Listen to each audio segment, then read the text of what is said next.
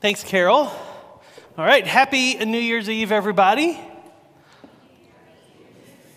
Great. That's fine. My name is Fred. I get to be the lead pastor here, and I am really glad that we get to be together today. And here's what I want to start doing. I want to start off something that's been on my heart lately.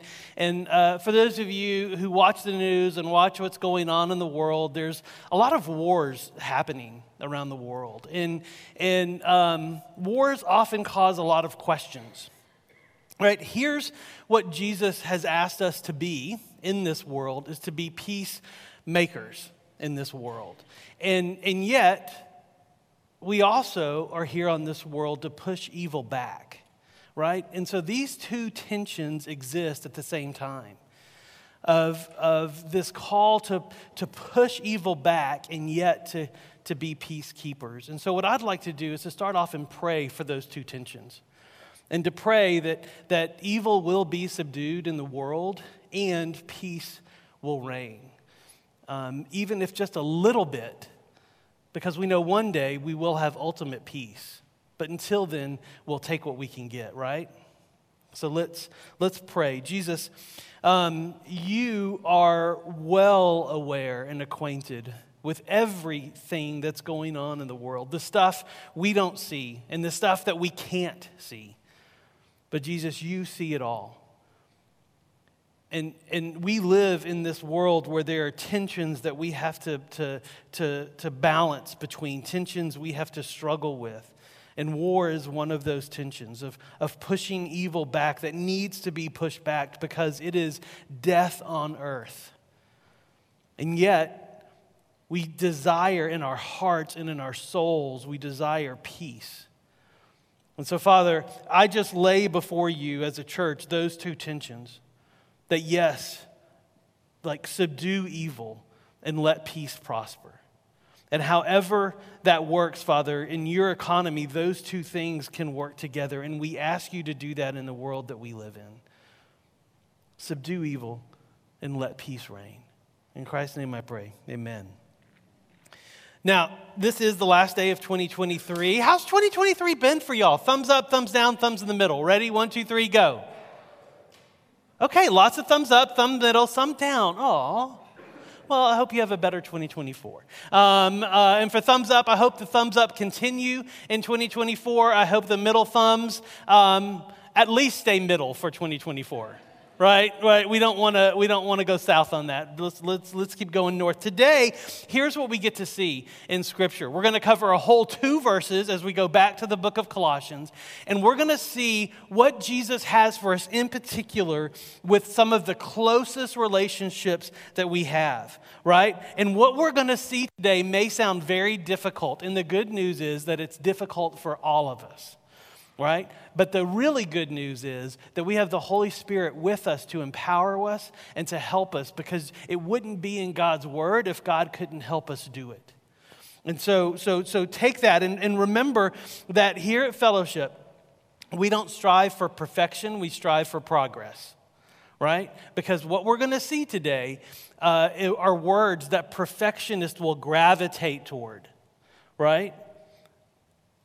We are here for progress, not perfection. And so kids, you are here today because this verse that we're going to cover, this very first verse that we're going to cover, speaks directly to you, right? And so we wanted you in here because of that. And now, like Carol said, there should be a page. You should have gotten a page to follow along with. There's some prompts on there from my message for you to fill stuff out. When you fill that stuff out, at the end of the service, take it back to Miss Carol Oh, she's got candy for you. So, what about adults? If they fill it out? Okay, so there's some back in the bin. If you need some more candy after the holidays, go grab one. We won't judge, but we're going to be in Colossians chapter 3, verses 20 through 21.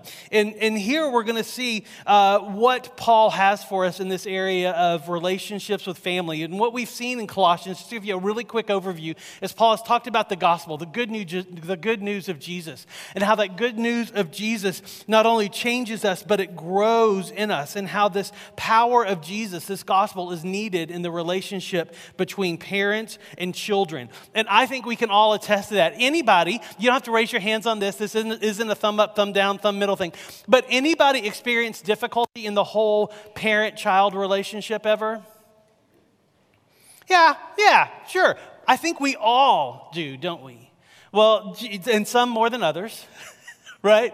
And so let's see what Paul has to say for us today. But before we look at Colossians, I want to step back a little bit and read some stuff from Deuteronomy for you, because this is the frame of reference that Paul is working from. And what I'm going to do in Deuteronomy is just real quick, I'm going to give you the big picture, and then what Paul's going to do is he's going to take that big picture and hone in on something specific.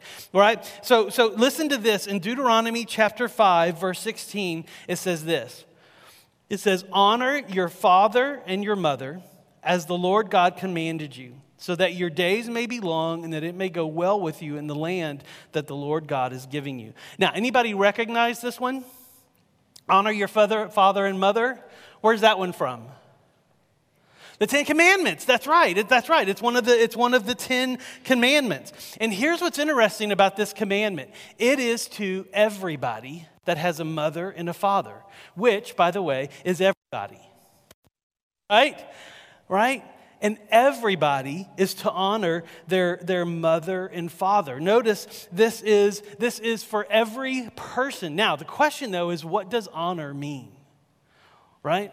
Because there's been a lot of ink spilled on, well, what does honor mean? And I'm not going to go into all the nuances of it. I want to hone it down just for the sake of honestly, for the sake of moving on. Honor means this.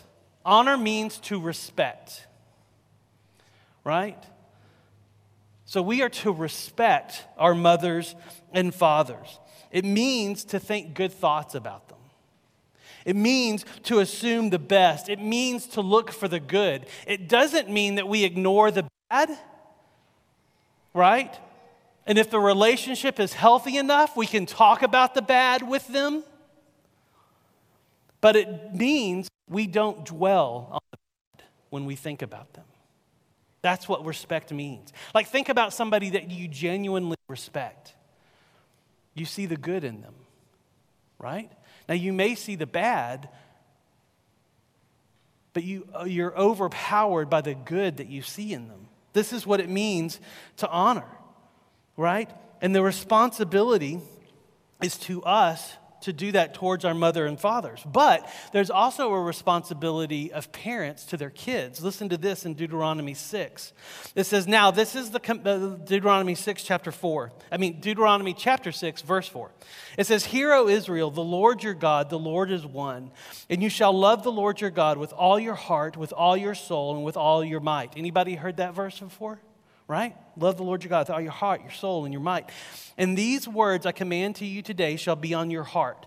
You shall teach them diligently to your children, and shall talk of them when you sit in your house, and when you walk by the way, and when you lie down, and when you rise. And so now Deuteronomy is saying, okay, everyone is to honor your mother and father. Mother and fathers, here's what you're to do. You are to talk about your faith in God with your kids all the time.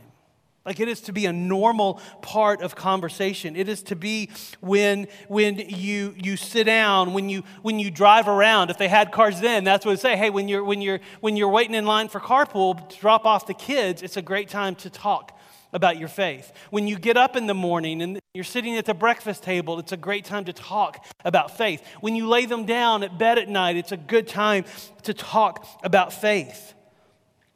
Right? You see, everyone gets to honor their mother and father, and mothers and fathers get to teach their children what it means to live with a faith in God every day. Now, when I say the word teach, what comes to mind? Probably something like this, doesn't it? Where a person is standing up teaching. But when you hear words like when you sit down, when you walk by the way, right? Does that sound like this? No. Because what God understands is that the primary mode of discipleship from parents to kids, the primary mode of teaching kids our faith in God is through relationship. It's through the relationship of parent and child. That relationship is the primary path for teaching. And what Paul is going to do is he's going to take these two things, honor your mother and father, and build a relationship of discipleship with your kids to teach them the way. He's going to take these two things and he's going to hone in on them and say, hey, I'm going to give kids one way to honor your mother and father. And he's not going to say this is for everybody. He's going to say this is specifically for kids. And then he's going to say, parent, I'm going to give you one way that you can build a healthy relationship with your kids to teach them the ways of faith. Right? And so with that, let's go to Colossians. Colossians chapter 3, verse 20 says this. It says, children, obey your parents in everything. Aren't y'all so glad you're in here today, kids? Right? You get the verse that says, children, obey your parents. Has anybody ever heard your parent quote that verse before? Huh? Okay. Fine. Well, here's the deal. Here's what Jesus wants for you. Jesus wants you to obey your parents. And I'm going to tell you why in just a minute, right? Jesus wants you to obey your parents. That's one way you can honor them. But the question we have to answer first is, who is Paul talking to? Who is children? Because I'm going to tell you, in our generation, this gets really confusing, right?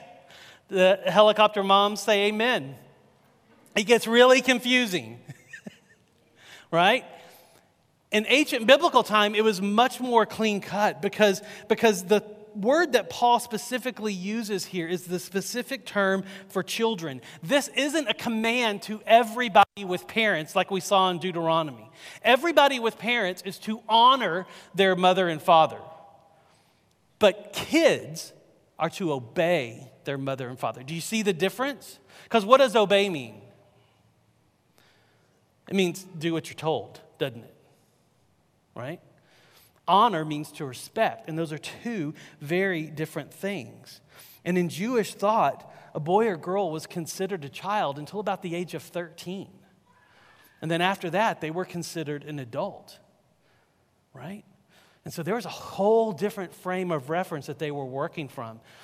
Today, we don't consider 13-year-olds adults.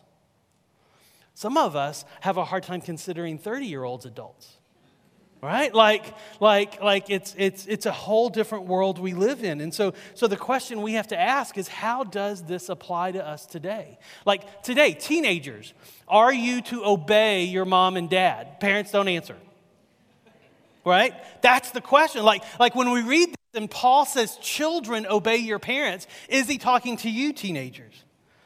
Is he talking to you as a college student when you return home from college? Isn't that a weird dynamic? Do you remember that? For those of us who have been away from college for a while, and those of you who are in college right now, you know what I'm talking about, right? Like you go to college and you get to experience this taste of adult life, and then you come home and it's this weird, like, am I a kid again? Am I an adult? You know, like, how do you navigate that? What about people who graduate college and come home, right? You see, how does this apply to us? This idea of moving from honoring to obedience. When I was growing up, this is just how it worked in my family. Y'all have got to figure this out in your family. But I was to obey my parents until I left for college. That was kind of the mark. Like senior year in high school, the summer of my senior year in high school, it shifted a little bit. But if my parents said be home at 12, I was home at 12, mostly. There was one time I came in and snuck out again. That did not go well, by the way. I do not recommend it. But when I left for college, there was this shift. I noticed when I came home, instead of them saying, hey, be home by 12, it was more of the, hey, when do you think you'll be home? And I'd be like, I don't know. I mean, I know I'll be home by 1 or 2, maybe 3 in the morning. They said, okay, we don't like that, but okay. And the reason my mom didn't like it is because she couldn't sleep until she heard me walk in the door, right? Like, I get it now. Then I didn't. But there was this shift from obedience to honoring. There was this shift between do what I say to, hey, let's talk about this. And so in your home, like, your home has got to figure out when that shift from obedience to honoring happens. But I will tell you, it has to happen because Paul is not saying that adult children have to obey their parents.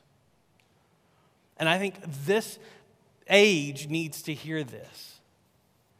Y'all, as parents, we have to let our children not be kids anymore. And that is hard because they keep acting like it. But I did too. And I had to learn. And is it easy? No, because we all have sin that we struggle with. And kids, is it easy to obey your parents? No, because you have sin in your heart. Parents, was it easy to obey your parents? No, because you have sin in your heart. Obedience is hard.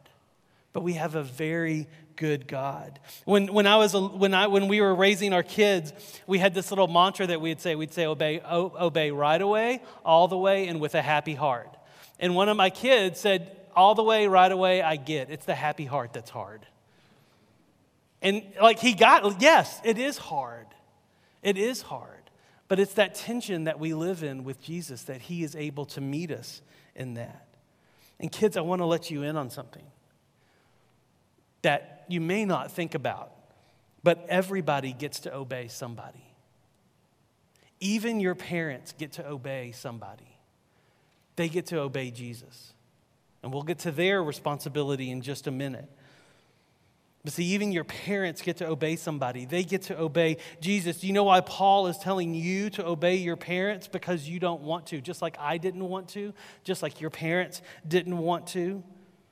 Because we are all sinners and we need this reminder that one way we can honor our mother and father is that when we are kids, we obey them.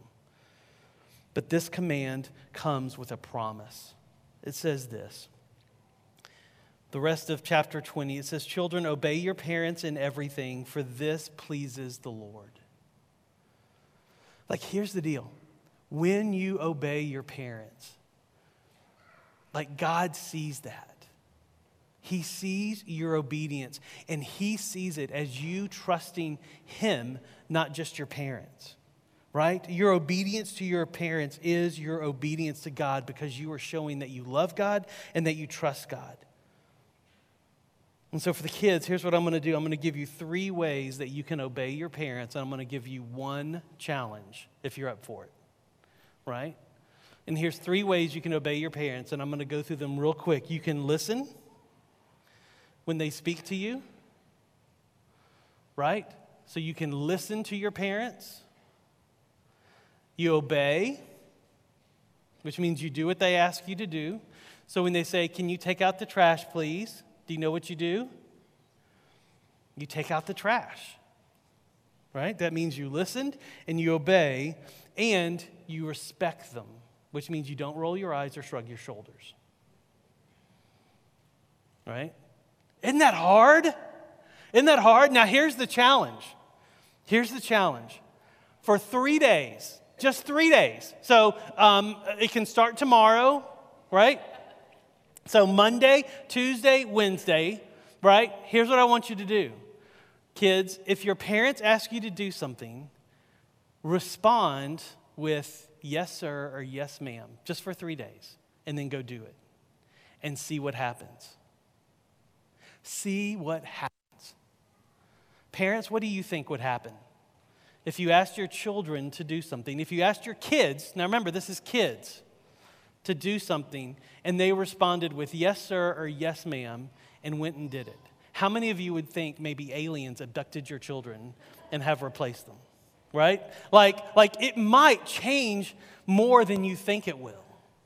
So that's the challenge. Now, and parents, you're not getting off easy. Y'all are next, because look at this. Remember, everybody gets to obey somebody, right? Now, here, Paul is going to address the fathers, but this also applies to mothers, too, and I'll address it. Because here he says this in verse 21, fathers, do not provoke your children lest they become discouraged. Now, and here's why Paul is specifically addressing fathers, and I do think that mothers can very easily apply this, too, because I am not a fool up here thinking that we have families with with fathers and mothers at home who are knocking it out of the park. I know we have divorced families here. We have single mothers here. And you mothers are trying to hold everything together. This applies to you as well, right? But in Paul's time, there was this thing called patria potestas, which means the power of the father. Right? And whoever the oldest father was in the family, whatever he said went. And so if the father of the family said, I need everybody home at 10 o'clock, and you were 38 and you had a wife and 3 kids, guess what? You, your wife, and your 3 kids got home by 10 o'clock. Because the power of the father ruled. And what Paul is doing is he's looking at this Roman culture and saying, hey, maybe if discipleship, like in Deuteronomy that we see between parents and children, is formed in relationship, maybe there is a better way to develop relationship than that. Right? And so what he's saying is that he's addressing fathers because in the Roman culture, and honestly, like research shows this is still true today, that fathers set the pace for the family, right? As the dad goes, so goes the family. That was especially true in Rome, and it's still true today. And Paul wants to highlight here, but like I said, moms, this definitely applies to you as well. And he starts off with, fathers, do not provoke your children. Now, this word provoke, do you know what it means? What does provoke sound like? It sounds like poke, doesn't it? And that's what it means. It means to poke. It means to prod. It means to stir up. It means to make angry. It means to pick a fight, right? Ephesians 6:4 says, fathers, do not provoke your children to anger, right? And this is a father who keeps poking and provoking children until the point of anger comes up. Now, here's the deal. Kids do get angry, and we can't control that. They can get angry. You ask them the most polite way possible to do something in the nicest way possible, and you may still get anger in response. And if so, then that is their sin, and you can help them work through that. But if you ask them to do something in anger, ask them to do something that stirs them up. And you're stirred up and you know that it's going to stir them up, and then they respond back in anger. That is your sin as the parent and their sin as the child. And now you get to manage that on your own and manage it with them. And Paul is saying, hey, what if, crazy idea, we just don't do that? And what if instead you don't stir your children up? Right? Because here's what happens. Fathers, do not provoke your children lest they become discouraged. Because what happens over time is that discouragement sets in, which means you will see kids lose their ambition because they realize they can't win. Right? They give up because they know they can't please you, or they respond with rebellion, or even worse, they just disappear completely. Because if they can't please you, then they're thinking is, how in the world can I please a God who says he loves me and a God who's called Father?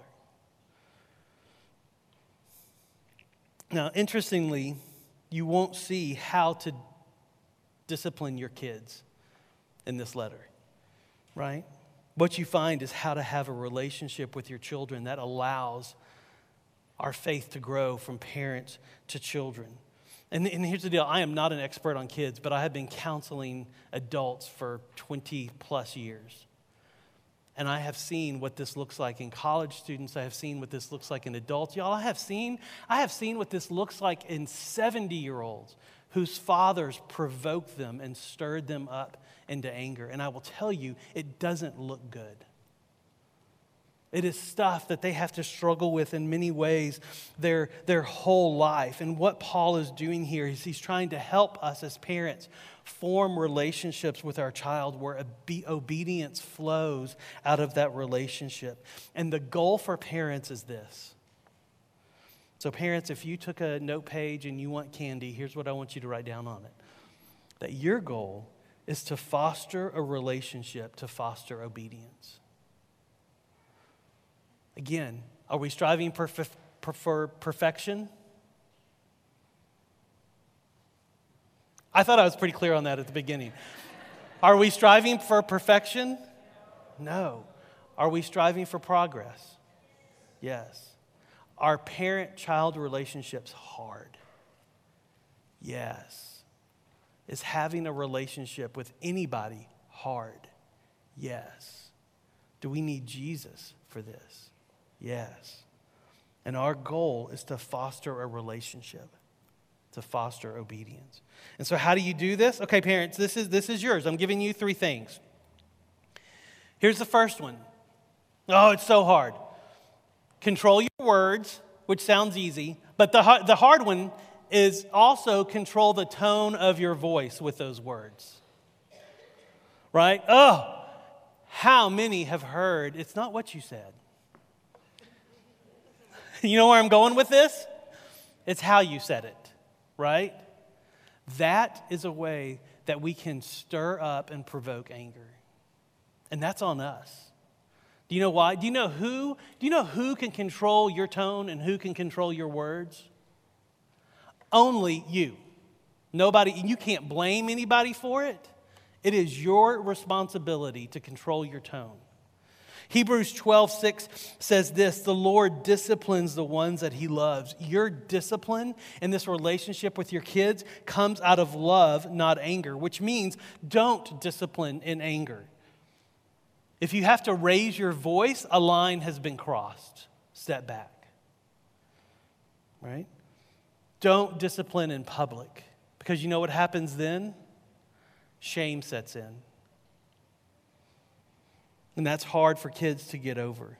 And y'all, don't call your kids names that demean them. As adults, people don't get over that. That becomes formative to their identity.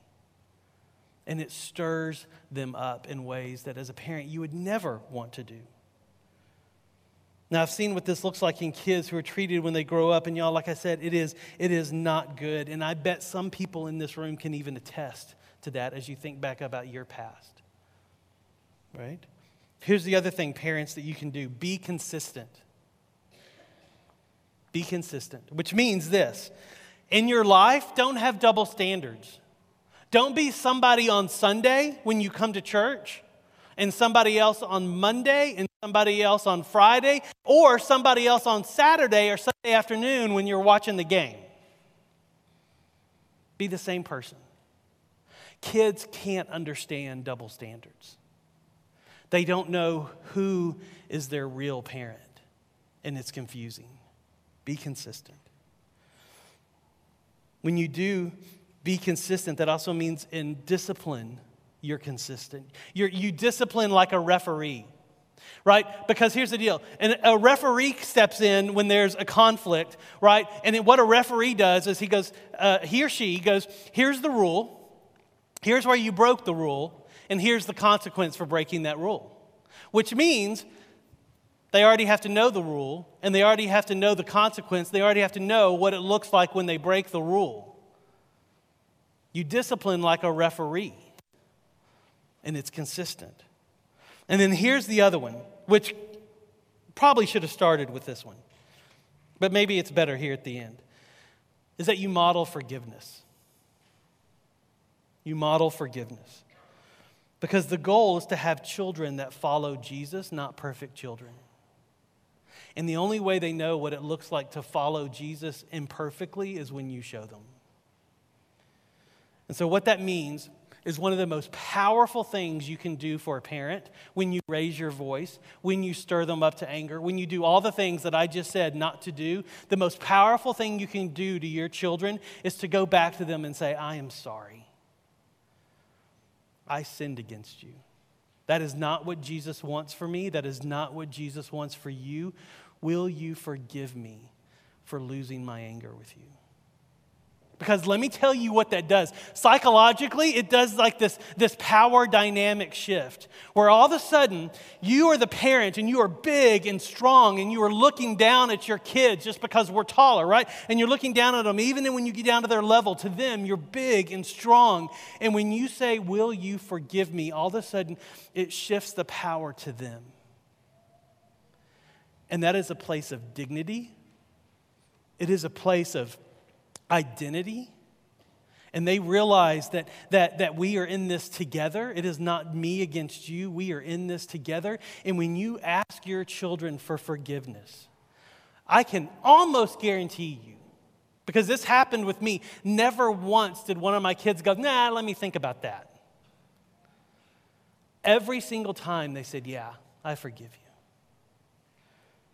That teaches kids what walking with Jesus looks like. You see, your kids aren't perfect, and neither are you. And so kids, our goal is not to be perfect.